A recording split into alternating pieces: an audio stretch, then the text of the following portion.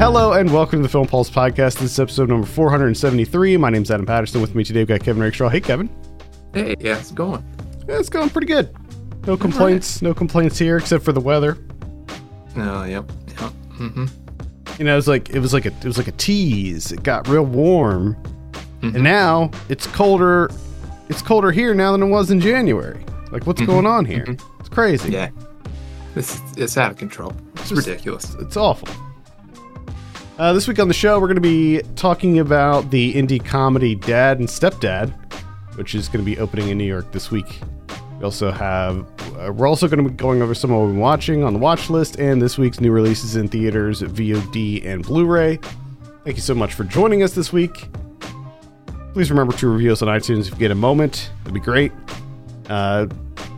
New Saved by the 90s for March. That is, we're going to be recording it this week or next week.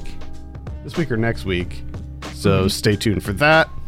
I'll just tell you, we're going to be covering the Friday the 13th TV series. So we had a lot of fun doing the Nightmare on Elm Street TV series. So we're going to do the same thing, but this time with the Friday the 13th TV series, because coincidentally, that show had its final 10 episodes throughout 1990, just like the Friday the 13th, or sorry, the Nightmare on Elm Street series. So stay tuned for that. I will say I haven't watched any from the specific ones we're covering yet, but I did watch maybe half of the first season of that show, and it's significantly better than the Nightmare on Elm Street one. So should be a fun discussion. Stay tuned for that. With that, let's go ahead and talk about Dad and Stepdad. This is directed by Tenen DeLong. I have a synopsis here. Jim and Dave, a dad and stepdad, have trouble bonding during a 3-day weekend upstate with their son, Branson. Now, Kevin, you were the one that brought this to my attention, so we'll start it with you.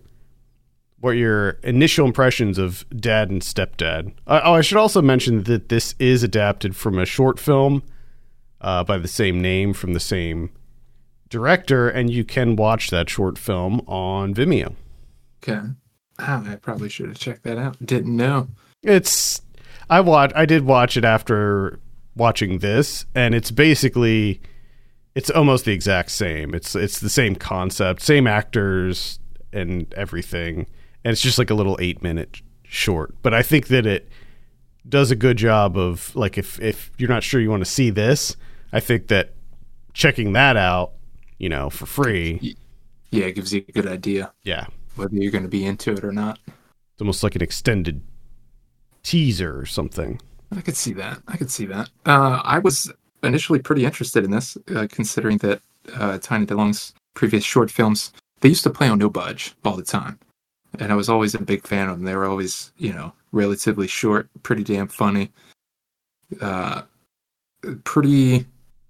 does a really good job of that kind of like awkward comedy. Oh, yeah. I'd say he does a really amazing job at presenting awkward comedy. So when I saw the trailer for this, I was like, oh boy, you know, doing a feature length. All right, this should be interesting. And just the idea of two guys, you know, dad and stepdad, just being incredibly awkward, doing their ridiculous like one-upmanship type deal, and just like, you know, going back and forth over the dumbest things that you could envision with a 13-year-old teenager that's played by a grown man. Just the whole idea. I was like, yeah, you know, he's got the track record of doing this. And I gotta say, it's pretty funny. I don't know if it works for an entire like hour and 19 minutes, you know? I don't know if awkward comedies work that long for me, personally. But I do appreciate, because a lot of times with comedies, you have the ham fist in a plot, because, you know, it's just bits. We're doing bits. And it's just like, oh, what can get us to the next bit? and they come up with some ridiculous plot. But I appreciated that this movie doesn't have a plot. It's just bit, and then another bit, and then another bit. So I did appreciate that, because some of these bits, they work quite well. I thought this movie was hilarious. I thought it was so funny. It's definitely my kind of comedy. I can see, like, my wife, for instance, she would hate this. Like, she doesn't. She's not a big fan of awkward comedy. So I think her watching, she didn't watch this, but I think if she watched like 5 minutes of this, she would cringe so hard that it would knock her out of the room. Yeah. But for me, as a fan of awkward comedy, especially like awkward, like dad comedy, comedy that involves like men just being completely stupid men. Like that's my jam. And this movie really nails that. I was getting a lot of like kind of Jim Cummings vibes from this, like just shades of Thunder Road were coming back to me. And I look at that as a good thing. I do agree with you that. So I like the idea of this being a feature length film, because if you see the 8-minute version, the short, that's one where I'm like, okay, yeah, I could definitely use more of this. But I think that one of the main criticisms I had is that there's peaks and valleys with this movie, and I think that one of the main like valleys that happens is like when the two dads go out, they think that Branson is missing, and they go out searching for him, and they end up having this sort of bonding experience. And for me, like, that pretty much that whole sequence didn't work, and it takes up just a very long chunk of time, or at least it felt long. I think probably if I went back and timed it, it would be like 5 minutes or something, but it felt very long to me, and I just wasn't really that into that whole sequence, even though I think that it is an important part of the quote unquote plot, as it were, because that's like the moment when the two of them kind of connect in some way, and become slightly better friends, I guess. Yeah, rather than it's that realization that they're kind of that their overcompensation is kind of unwarranted, because they're so worried about Branson not liking them and liking the other one more. But I will say that I did like that section. It didn't really work for me either, but yet housed in that section is a particularly good bit that I enjoyed with the personality / aura. Yeah, the spirit argument. And just how it kept escalating, and they were just getting so pissed off. Those bit arguments were just great. Between the dad or stepdad. That's like, so that happens in the short too, and that's like right at the beginning of this movie too, and it just I feel like it's such a good way to start things off, like right after they introduce the stepdad, and like it's just a great way to set the stage, I think, because you then have this, like, exactly what you're in for at that point with the passive aggressiveness and the two guys they're genuinely just trying to be friendly with each other, but it comes off as just so awkward. Like the guitar scene, and like almost every scene, like you said, it just is like basically just bit after bit after bit, and it, for me, most of it works on a lot of different levels. I mean, the dialogue is hilarious. I love the script for this. I love the awkward delivery and just like them talking over each other, interrupting each other. It's incredible. I love it. I like it for all the same reasons that I like the Jim Cummings films. I think that he might handle dialogue a little bit better because he has a little bit more complexity in his scripts, but this is still quite good. I mean, the Arobi. I'm gonna toss the Arobi. Just so many different things in this. The grill master. Yeah, that was the grill master fight. Between that, and I like some of the just like the little bit stuff too, like how he's a replacement gym part salesman. Yeah, and the other guy's a graphic designer for paper plates and bowls. And I did going back to the grill bit. I think when he tries, so basically the stepdad in this is he's cooking with propane, and the dad wants to cook with coal, and he's like, the coal's gonna lock in the flavor, and he goes, well, yeah, but the hot dogs come with flavor. They're flavored. It's just that whole back, and the funny thing is, like, for most of the movie, they do such a good job of delivering everything in that kind of passive aggressive way, where they still like they clearly are like not like there's a lot of friction here. They're not into each other at all. They probably hate each other at the beginning, but they're just trying to be friends for the sake of Branson, and just the responses that they have with each other. Like, at any moment you think this is going to be it. He's going to lose it. Either one of them are going to completely lose it, but they're always able to just barely hang on to these conversations. And I think it just works out so well. Yeah, and especially like you said, the script is so well, but on top of that, the line deliveries between the two, Colin Burgess and Anthony Overbeck, like, so good. They deliver this perfectly, because the whole grill master thing is just ridiculous. They come with flavor. I love, and just the scene after that, it cuts to them eating, and they're like the most burnt, like charred to a crisp burgers and dogs I've ever seen. And they like really accentuated how crunchy they were. Oh, it's so good. I think that I was just really in the right headspace for a movie like this. Like, I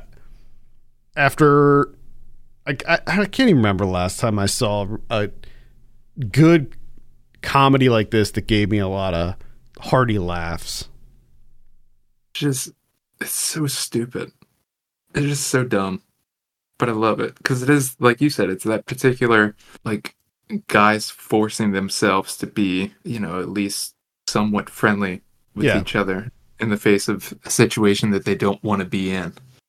And they're both know-it-alls, which is even hilarious, because, like you said, that there's the constant one-upsmanship that's going on here, like the bird watching, where they're just trying to outdo each other and spotting these birds. And then it's like, this movie is like Dad Joke the movie. I mean, that's pretty much what we're looking at here. Like, cringe levels are out of control, but it's just done so well, and it's just so funny.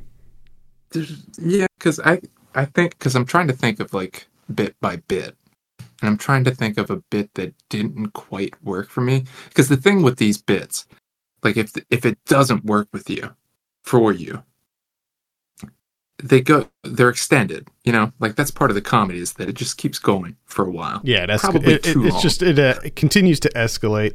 The masturbation scene when they're trying to talk to Branson about masturbating, that was a little bit, that one got to be a little bit too much for me, where I was just like, oh god, please move on. I will agree with that, because I was trying to think of the one that, like, if there were any that didn't 100% work for me, that one would be the one that I would point to. But even within that, there's still a line here and there that made me laugh. Oh, yeah. Especially when, like, Colin Burgess is like, oh, yeah, but, like, up until, what, was it, like, age 18? He's like, you just go to town. Yeah. Just do whatever you want. I also did like that when he first when they first went into the house and he was trying to tell him that he was going to let Branson smoke a cigar, and he's like, age of consent in this house is 13. And he's like, what? No, age to vote. Age to vote is 13. Oh, it's so funny. Oh my God. Yeah, it's great. If, again, I think it's an easy recommend if you're into awkward humor. If you can't take awkward humor, if it's not for you, then this is probably one you'll want to pass. You'll want to pass on, because it is like, it's very intensely awkward. It'll be torture. You'll fucking hate it.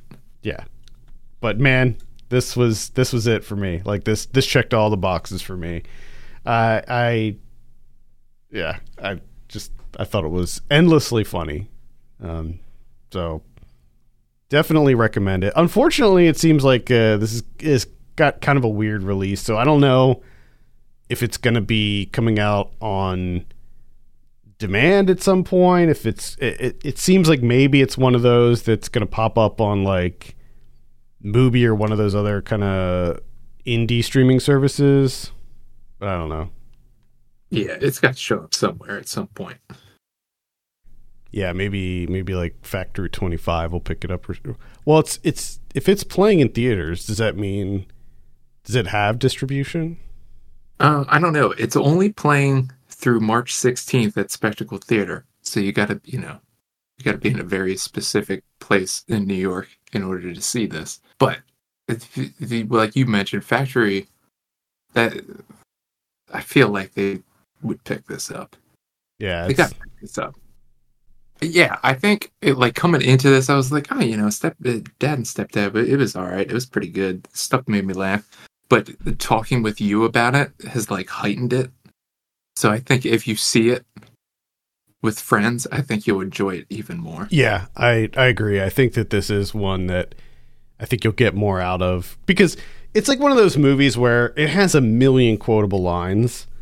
Oh, yeah. And I think that it's one of those movies where like you come out of the theater and you and your buddies are just quoting this movie for the next few days or whatever, and it just makes you laugh all over again. Oh yeah, I guess I would. Oh yeah, I guess I would be Squad Goals. Like, that's just so funny to me. Oh God, I love it. And that's the thing, is there's so many lines here where like I can't explain why it's funny. It just is. The fact that someone's just like, they come with flavor though. I don't know if you know that. Like I don't know why that's funny, but that's fucking hilarious to me. I think it's like 75 to 85% delivery, and yes, but the line itself is still just inherently funny. So, Dad, I definitely recommend Dad and Stepdad. I think it's definitely worth a look. Again, if you're into awkward comedy, let's give it a score. Kevin, what are you going to give Dad and Stepdad? I guess like a 7.5. Yeah, that's kind of where I'm sitting too. I was kind of debating on like 7.5 or 8, probably somewhere in between there. Yeah, 7.5, 8. All right, so keep an eye on that. Maybe add it to your wish list on Letterboxd or something, and you'll get alerted when it's available. Definitely. All right, let's move on. Talk about some of what we've been watching. We didn't record last week, did we? So I don't know. I think it might be my turn, but I'm not sure. Hit me. Tell me about The Whale. I will tell you about The Whale. So, we're actually recording this on Sunday afternoon, so the Oscars haven't happened yet, but this is the movie that could win Brendan Fraser an Oscar. I think it will. I think it's definitely the role that's going to get him an Oscar. Not that this role was any less than anything else he's ever done, honestly. Like, it's not like he got better as an actor or anything like that. And it's not like really, he's just a fat guy in this movie. Let's strip it away. Let's be real. He is just a schlub in this. And I think that his performance in this is, on the same level as the other movies that he's in. He's a great actor, and I think he does deserve an Oscar. This movie, aside from Brendan Fraser and his performance, is it's meh. There's just not a lot to grasp onto here. I think I read that this was like based on a book, maybe, and maybe the book is better or has more substance. But this movie, as it is it's like just kind of like that misery porn almost. It's very specifically designed to kind of devastate you, and I don't know how this is received by the plus size community, but I don't know if it can be very well received just in how he portrays this character. Now maybe I don't know, maybe that's how the character is written in the book, but it does seem like a little bit exploitative in some ways. Like, that's kind of there's a lot of fat shaming in this, but kind of what I was hearing. Yeah, it was just like, yeah, I'm gonna steer clear that one. It's also like, I can't really speak to any of that stuff, but visually it's bland, it's boring. Everything takes place in this like really drab apartment, and Aronofsky really plays it safe as far as the cinematography here. Like, there's nothing that I made note of like that was that impressive with the cinematography. You would think that in a single location film that Aronofsky would, step up his game and be doing some cool stuff with the visuals, but nah, it's just ugly. Like, it's a poorly lit, crappy apartment that's dirty and has stuff everywhere. And I mean, for the most part, Brendan Fraser's character doesn't even move from sitting on a couch, or like a lazy boy type thing. So not only is it in one location, but it's pretty much just in the living room. But yeah, not for me. I did not like it very much. I mean, it is sad. It is.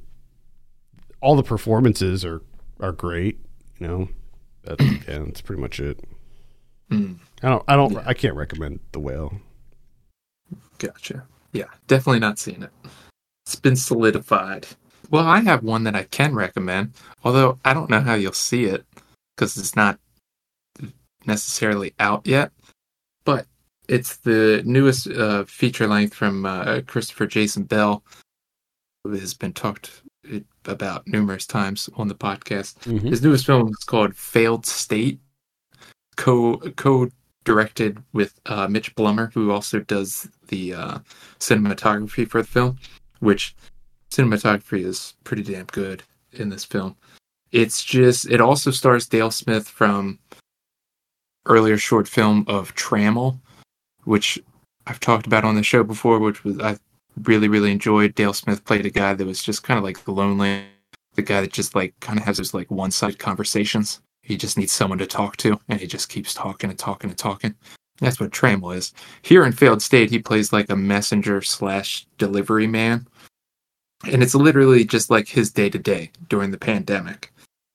He's just running around doing all these various odd jobs of delivering items, writing cards and mailing them, like anything that you could possibly want during the pandemic. This is what this guy is doing, and he's doing it all over New York, all the boroughs.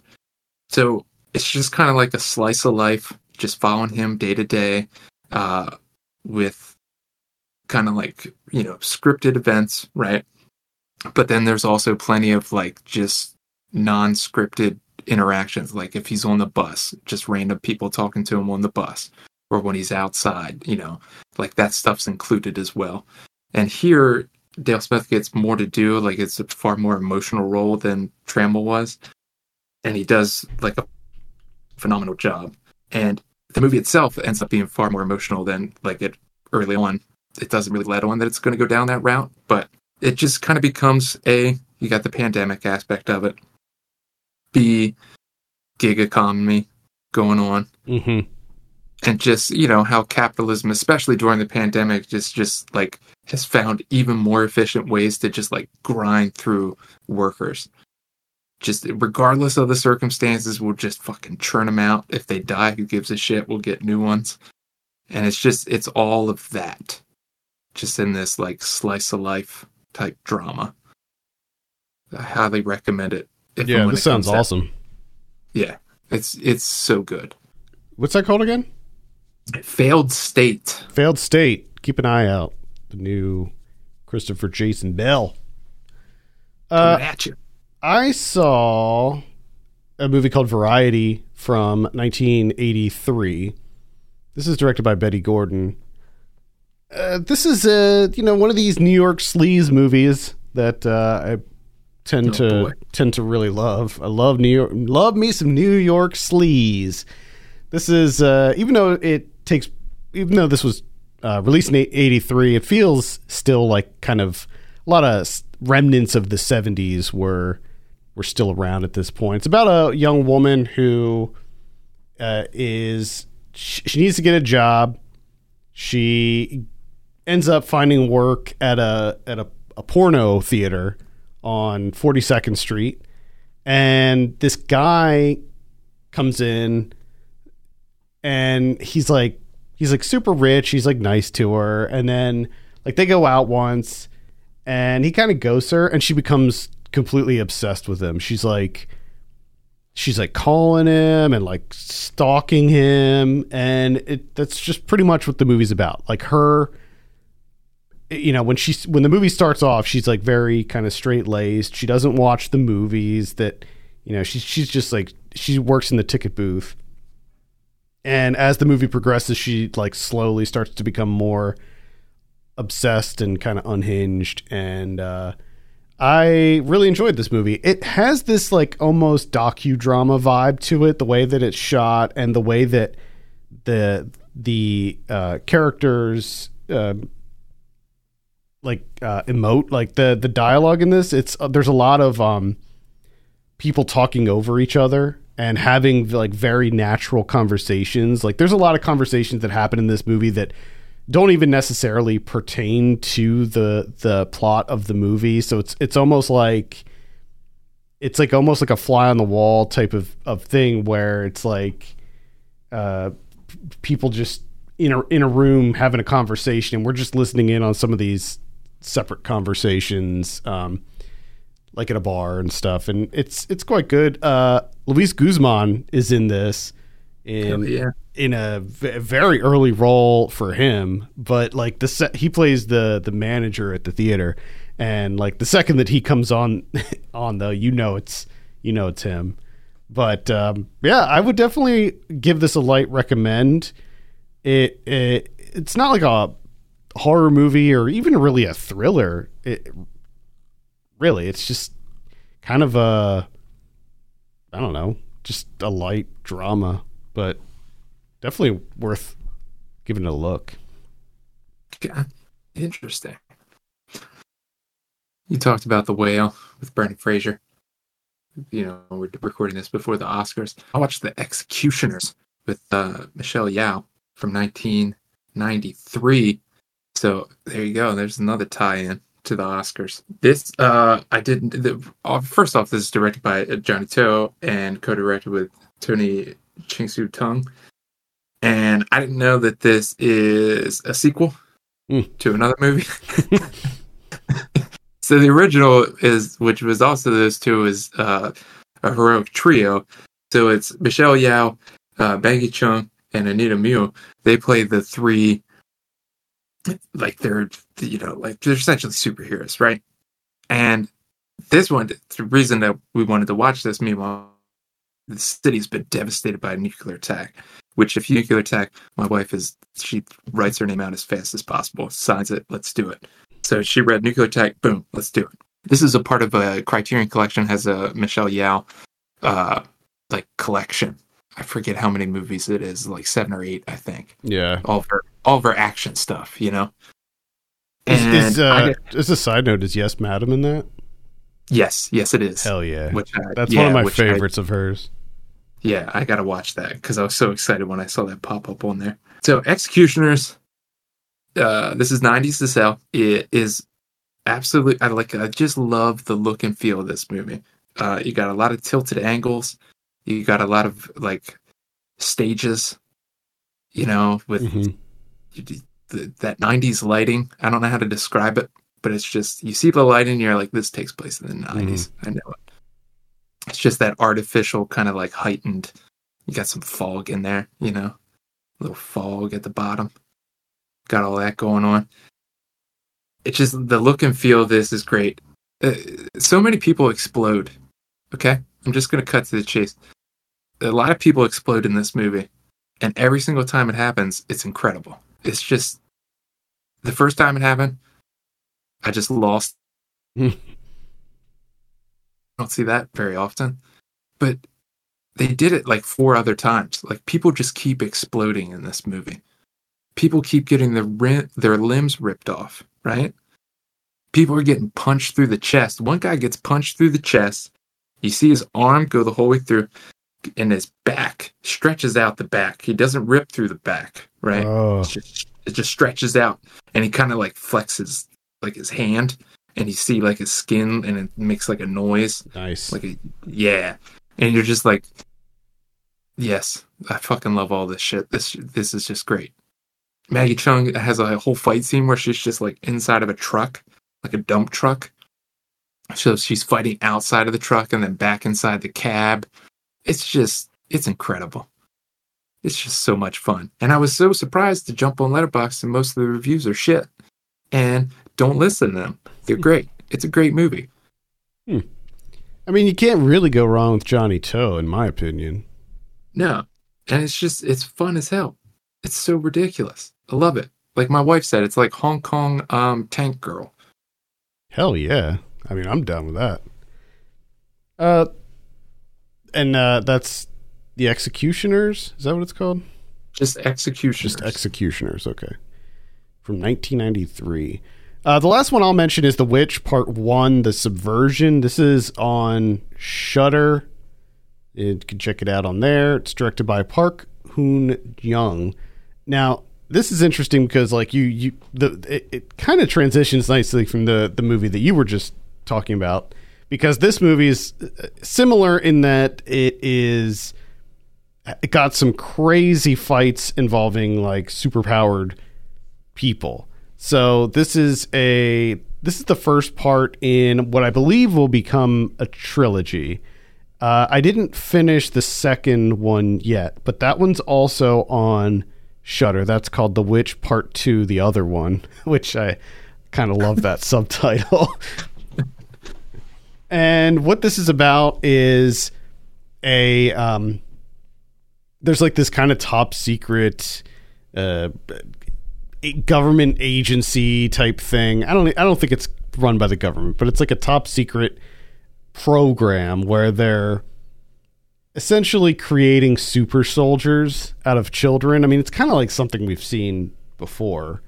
They're doing genetic experiments on children to try to make them into like living weapons or whatever. And there's this one girl who is like the most powerful one, and she's like sick of their shit, and she breaks out and kills them all, and then like kind of disappears for a long time. And then she ends up on this like one of those idol shows, and she ends up on TV, and the company or the organization that she escaped from sees her performance on this show and comes after her. Then the thing is, like, she has amnesia, so she doesn't remember all of the stuff when she was in this program thing. But then after they come after her, it all comes flooding back, and she turns into this like super soldier badass who not only has super strength and like Wolverine type healing where she can like get shot a bunch of times and it just immediately heals. But she also has telekinesis, so she can like pick people up. She can pick up guns and shoot them with them floating, and there's all kinds of cool shit she can do. And it's a badass movie. It's violent. It's got some great action. Definitely recommend checking out The Witch Part 1. And from what I've seen of Part 2 so far, again, I'm not completely done with it yet, but the second one kind of amps up everything. So more action, more fighting, more everything in the second one. So I'm definitely liking where this series is going. And it's funny because like I heard of this because the second one came out last year, I think, and I saw people like talking about it and stuff, and I wasn't interested because of the title. Like that's what made me not really look into this, because I was like, I don't need another witch movie, you know? Like I've seen so many movies about witches, I don't need it. But it's really not what when you see this, you're like, okay, this is not really a witch movie at all. It's more of like an action sci-fi movie. So yeah, don't let the title fool you. It is very much a badass Korean sci-fi action movie. Man, dude, South Korea has been crushing it lately. Like, I feel like between the TV shows and the movies that they've been putting out, like, they're doing really interesting stuff, and America needs to get their shit together, because as far as our big blockbusters, it's like so boring. Yeah, without a doubt. Yeah, I'm definitely looking forward to it. I also just thought of something. This is just an idea that anyone can take, and please do. But I would like someone that their special power is that they explode, but they can survive that and then just put themselves back together. It's what was that movie? There was like the Melting Man, but he wasn't going to survive that. Yeah. Yeah. There probably is a hero that can do that. I bet you. I want someone that they can just detonate themselves.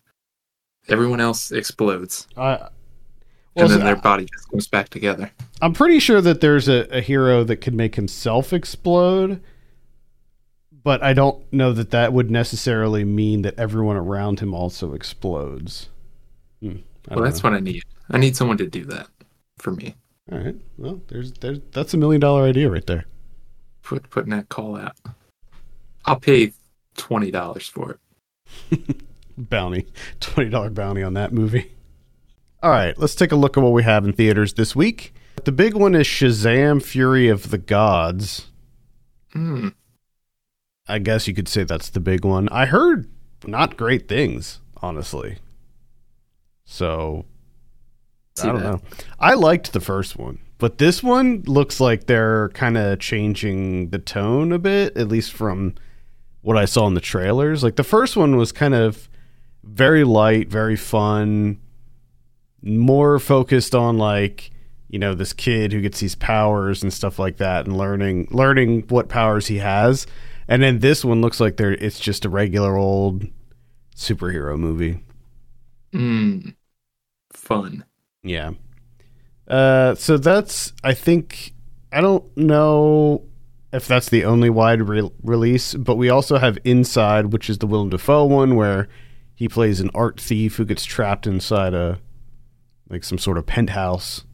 Oh, yeah. And he goes a little cuckoo. Yeah. Yeah, sure does. So that's number 57. Films with the name Inside. Oh, God, yeah. Way too many insides. Come up with something else, guys. Make it easy on viewers. Also in limited release, we have Country Gold, which we reviewed on this show. I guess, when was that? Sundance, Slam Dance, one of those, maybe? Yeah, I think. Is that the Troil? Yeah. Yeah, it is. Troil. That's the Mickey Reese one. Highly recommend it. I was a big fan. The Troil Brooks. Fake biopic type thing. Wonderful. Yeah, that's pretty much it for theaters. On VOD this week, let's see. Today is okay.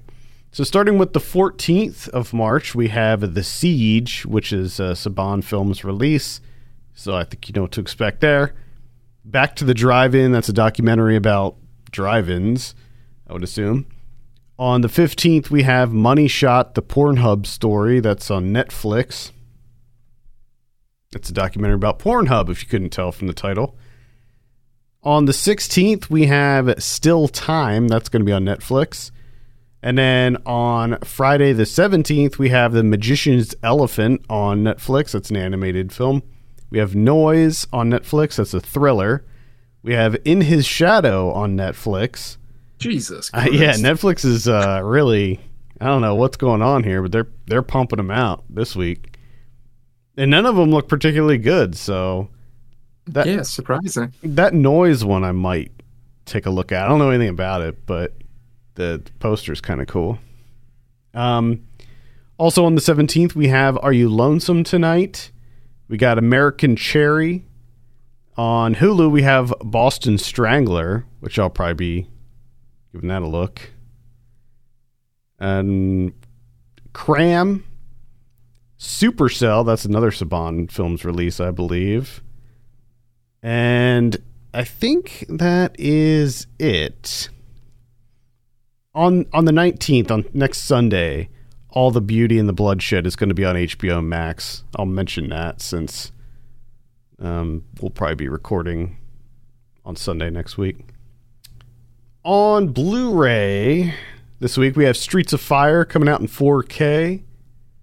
It looks like a Shout Factory. That's one of those collector's edition ones. Prince of Egypt from 1998 is getting a 4K release. We have The Whale coming out. We have The Core from 2003. Mm-hmm. Let's see. Oh, Razorback from 1984. Razorback. Now this is a great Australian creature feature about a crazy murderous boar that's on the loose. Hell yeah. I loved Razorback. Highly recommend it. It's like it. Well, you just got to see it. It's one of those great Australian thrillers where, like, they clearly they didn't have a big budget, so there's not a lot of creature work done. But how they do it, like how they shoot it and stuff, it's very, very good. Let's see. Phenomenon's coming out. That's the Dario Argento one with Jennifer Connelly. Highly recommend that one too. I was fortunate enough to get to see a print of that in theaters, and it was a freaking blast. Wild soundtrack on that one. Do the drums go hard? Yeah, dude. It's crazy. It's like a mixture of that kind of classic Goblin sound, but also like heavy metal. Mm-hmm. So it's pretty. That one has a pretty wild soundtrack. Like, it doesn't match the movie at all, but it's still nuts. That's the beauty of those movies. The soundtrack rarely matches, but the soundtrack is just like, hell yeah, this is awesome. Yeah, it goes hard. Like, the soundtrack goes hard in a movie about Jennifer Connelly who can talk to bugs. Hell yeah. What's more heavy metal than that? I think you have a point there. Also coming out is A Man Called Otto. That's the one with Tom Hanks. That's the remake of the original one. It's called like A Man Called Ova or something like that. Okay. I didn't see the original one or this one. No, I'm now remembering that movie. And I'm like, oh yeah. Didn't realize that. Yeah. Glorious is coming out. That's a Shudder one, so you can check it out on there if you'd like. Alice Darling. That's the one with Anna Kendrick. The Wildcat from 1921. It's a Kino release. Let's see what else we got here. The Apology from last year. Did we talk about that on this? I don't know if we talked about that. When I saw that, it might have been like a week when we didn't record or something, but that's definitely worth a look. The Apology. I vaguely remember you talking about that. Yeah, maybe. I can't remember. What about Criterion's this week? We got one, and that's John Woo's Last Hurrah for Chivalry from 1979. Getting the old 2K digital restoration. 2K. You'd think that they would just go for the 4K at this point. No. Like 2K. Getting that 2K. Like how? Like is it? Does it cost that much more to just go for the 4K? I don't know. They didn't want to commit. I mean, these days, like almost no one. Like people have 4K TVs, but they just stick to streaming services that usually don't stream in 4K anyway. So yeah, it's just not. I don't know. All right, cool. I think that's going to do it for this week. Thank you so much for listening. You can send us your questions and topics to podcast@filmpulse.net. You can follow us on Twitter @FilmPulseNet and @FilmPulseKevin. And if you have a minute, consider reviewing us on iTunes. That'd be great. For Kevin Rakestraw, my name's Adam Patterson. We'll see you next week.